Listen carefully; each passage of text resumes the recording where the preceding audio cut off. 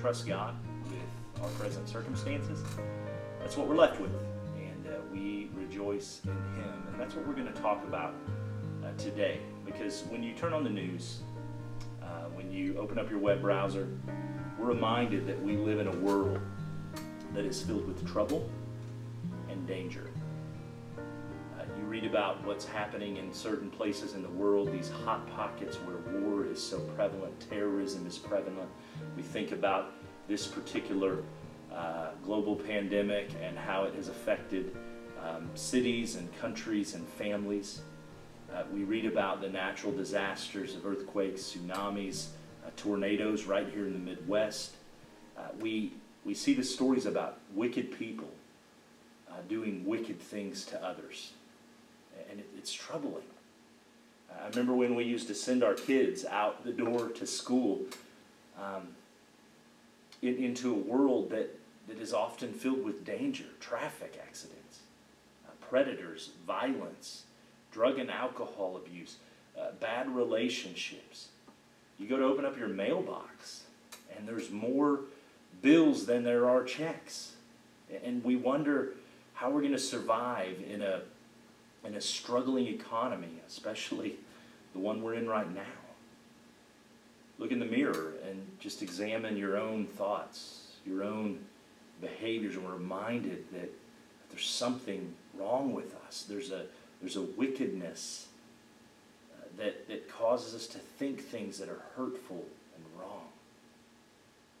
And so, considering all that, we consider in really any given day, we're quite prone to become anxious. We're prone to worry, and worry oftentimes a lot. And generally speaking, our society is filled with chronic worriers, many who even require medication just to help them not come undone at the seams. I wonder today, what is it that makes you anxious? What are the things that cause you to worry? This morning we're going to look together at a passage of Scripture that addresses this very subject. Philippians 4, verses 4 through 9. And as we read these verses this morning, I want you to hold God's Word in one hand, and I want you to hold those things that cause you anxiety, worry, fear in the other hand. And I want that to be very clear for you, because I want you to see what your worry and fear and anxiety communicate to you, and I want you to see what God's Word communicates to you.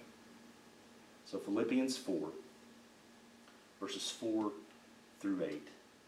Rejoice in the Lord always. And again I say, rejoice. Let your reasonableness be known to everyone. The Lord is at hand.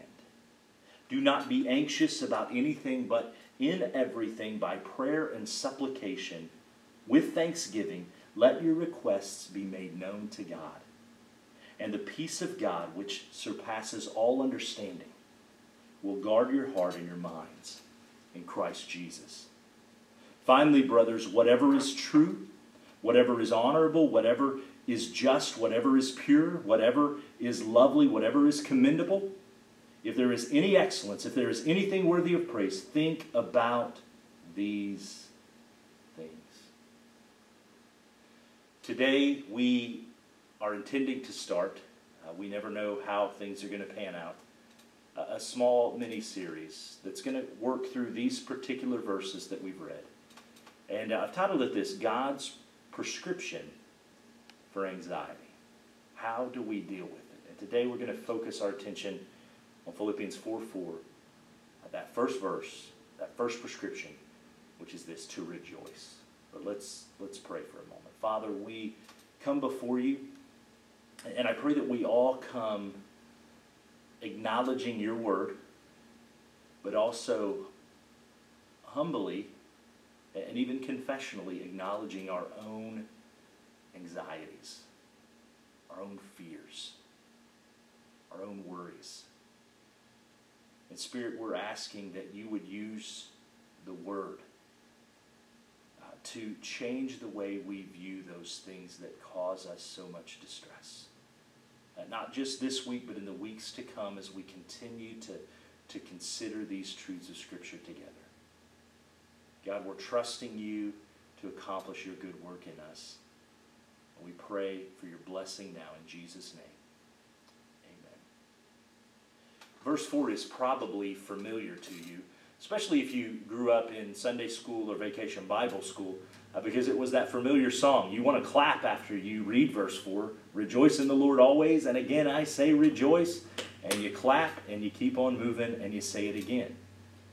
But for those who are dealing with anxiety, for those who are struggling with fears and worries, the idea of rejoicing seems quite strange.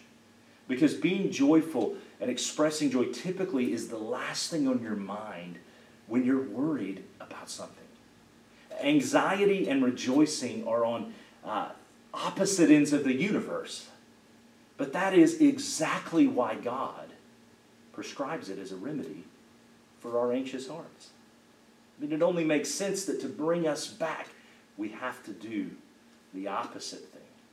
Joy is a major theme in Paul's letter to the Philippians. And it's really been a major theme that we have hit on from the beginning of this shutdown.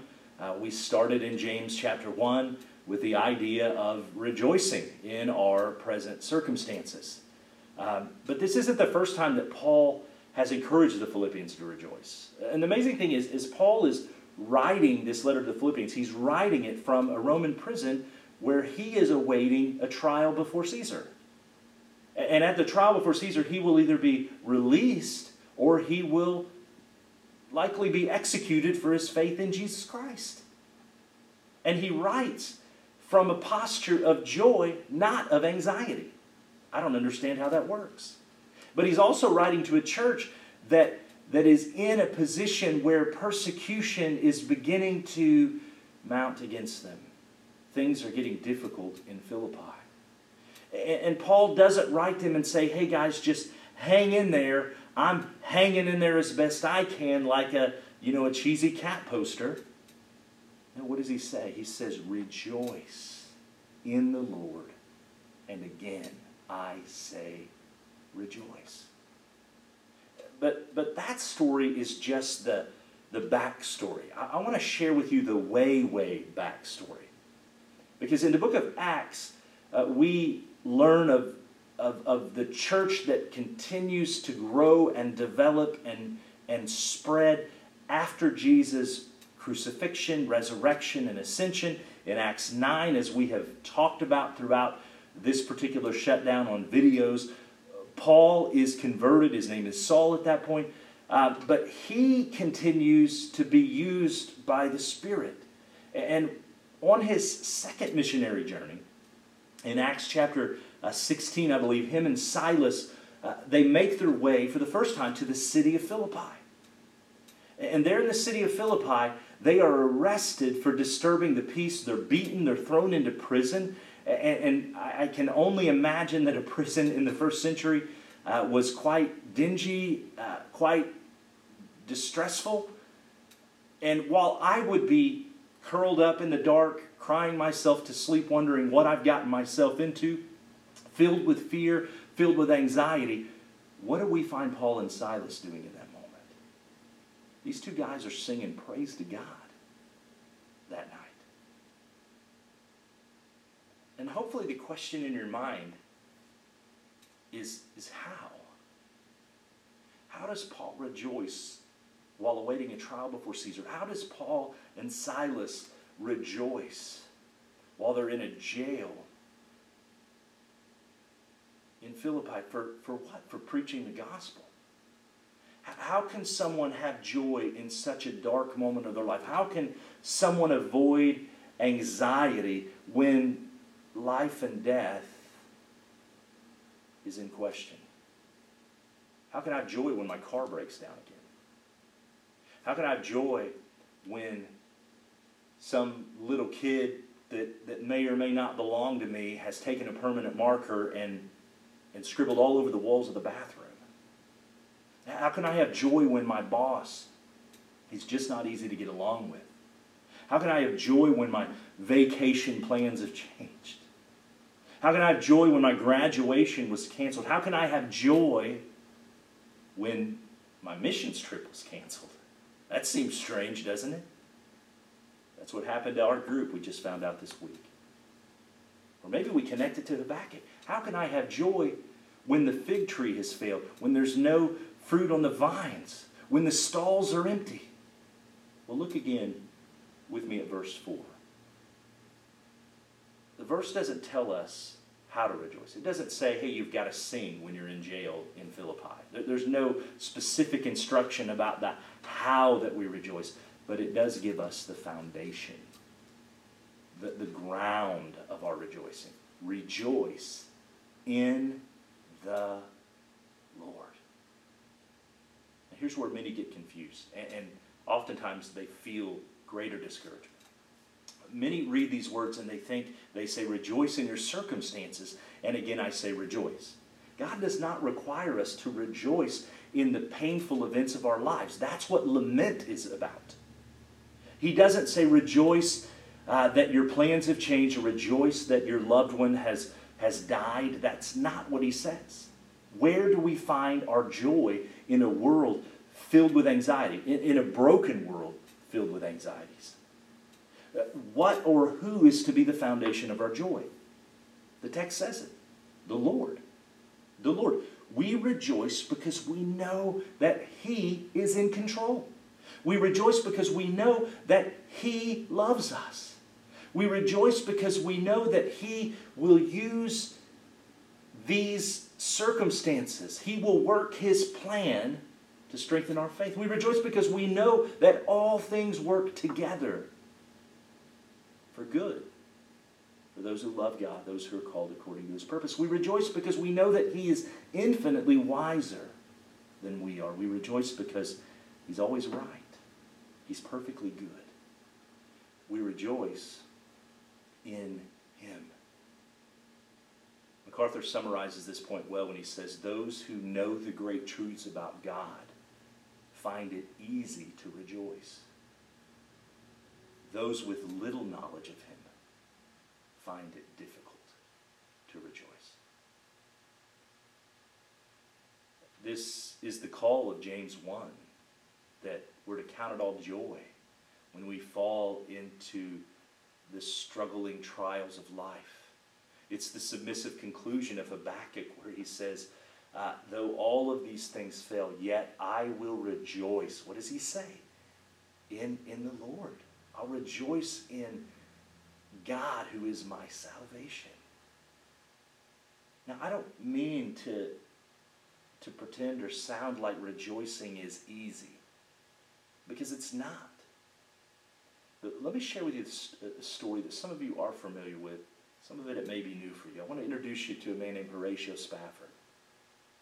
He was a businessman in the Chicago area. In 1871, he lost a great deal of money, capital in the Great Chicago Fire. And in 1873, he decided that he and his family, his wife and his 4 daughters, would travel to England, where they would try to be an encouragement and maybe help his good friend D.L. Moody as he was on an evangelistic crusade. But the last minute, Spafford was detained, and so he sent his wife and his 4 daughters on. Their ship was struck by a British vessel and sank in the Atlantic Ocean, and his 4 daughters drowned. His wife alone was saved. And Horatio Spafford got on a vessel and was making his way to England to be with his wife. And as the story goes, the vessel he was on stopped, or at least they informed him that this is the area in which your daughters perished. And so what did he do in that moment? He wrote these words: when peace like a river attendeth my way, when sorrows like sea billows roll, whatever my lot, thou hast taught me to say, it is well with my soul. That great hymn is the product, that great hymn of rejoicing, as we would go through the remainder of those verses, is a product of one of those painful probably the most painful experience in Horatio Spafford's life. Author D.A. Carson writes this. He says, obedience to this command is possible because the ground of rejoicing is changeless. He goes on to say, our circumstances may rightly call from us grief and tears and sorrow. And unless the Lord comes back first, each of us will face death, our own, and if we live long enough, the death of our friends and our loved ones. And we'll weep. We'll weep. But even in our tears, we may rejoice. We will rejoice. We must rejoice. For we rejoice where? In the Lord. He does not change. And that is why we shall rejoice in the Lord always. And if you're hard-headed like I am, if you're forgetful like I am, you'll notice what the Apostle Paul does. He repeats it. He says, rejoice in the Lord always. And again, I say rejoice. I don't know what you're facing. I don't know what worries you. I don't know what keeps you awake at night.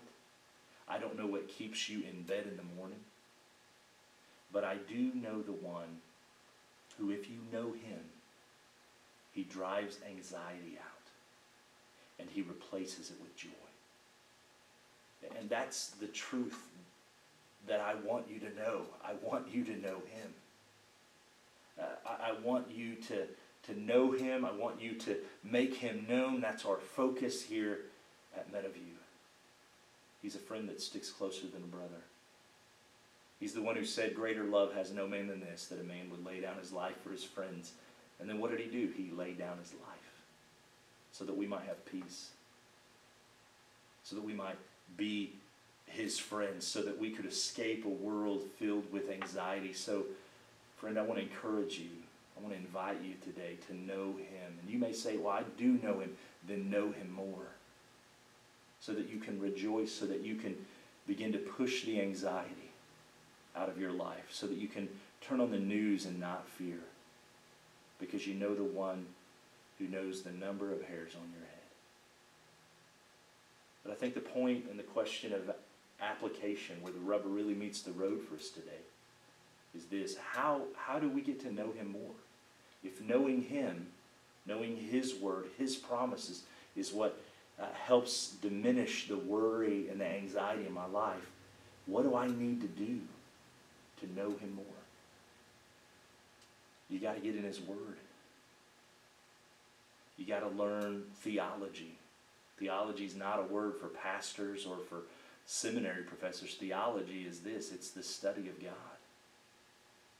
And you've got to get to know him more. And you do that by opening up his word, by reading books that are going to teach you who he is, by being around people who know him. And that requires for us the measure of discipline to turn off the news and open up our Bible, to stop binge watching for a little while and open up a good book of theology that's teaching us the character, the attributes of our God. It's going to require some disciplined work, but friends, it is worth it, because in the end, you will know what it is to rejoice in the Lord, to have joy in the moments of deepest pain in your life, because you know him. And then you can make him known to others who are hurting, to others who are struggling to understand their circumstances in life. Rejoice is prescription number one. We've got a few more that we're going to talk about over the coming weeks, and I hope that you'll be able to be a part of those discussions as well, because at each point, each of these prescriptions just helps us to come to an understanding of what our anxiety is, what it accomplishes, and what God's Word says, and how God's Word, how the Spirit of God working through the Scriptures can bring about incredible change in our lives. Father, we thank you so much for these truths. And God, I pray your blessing on everyone who's hearing these things today. That God, they would they would be able to rejoice in you. And that in the coming hours, in the coming days and weeks and months, even if they were known as a worry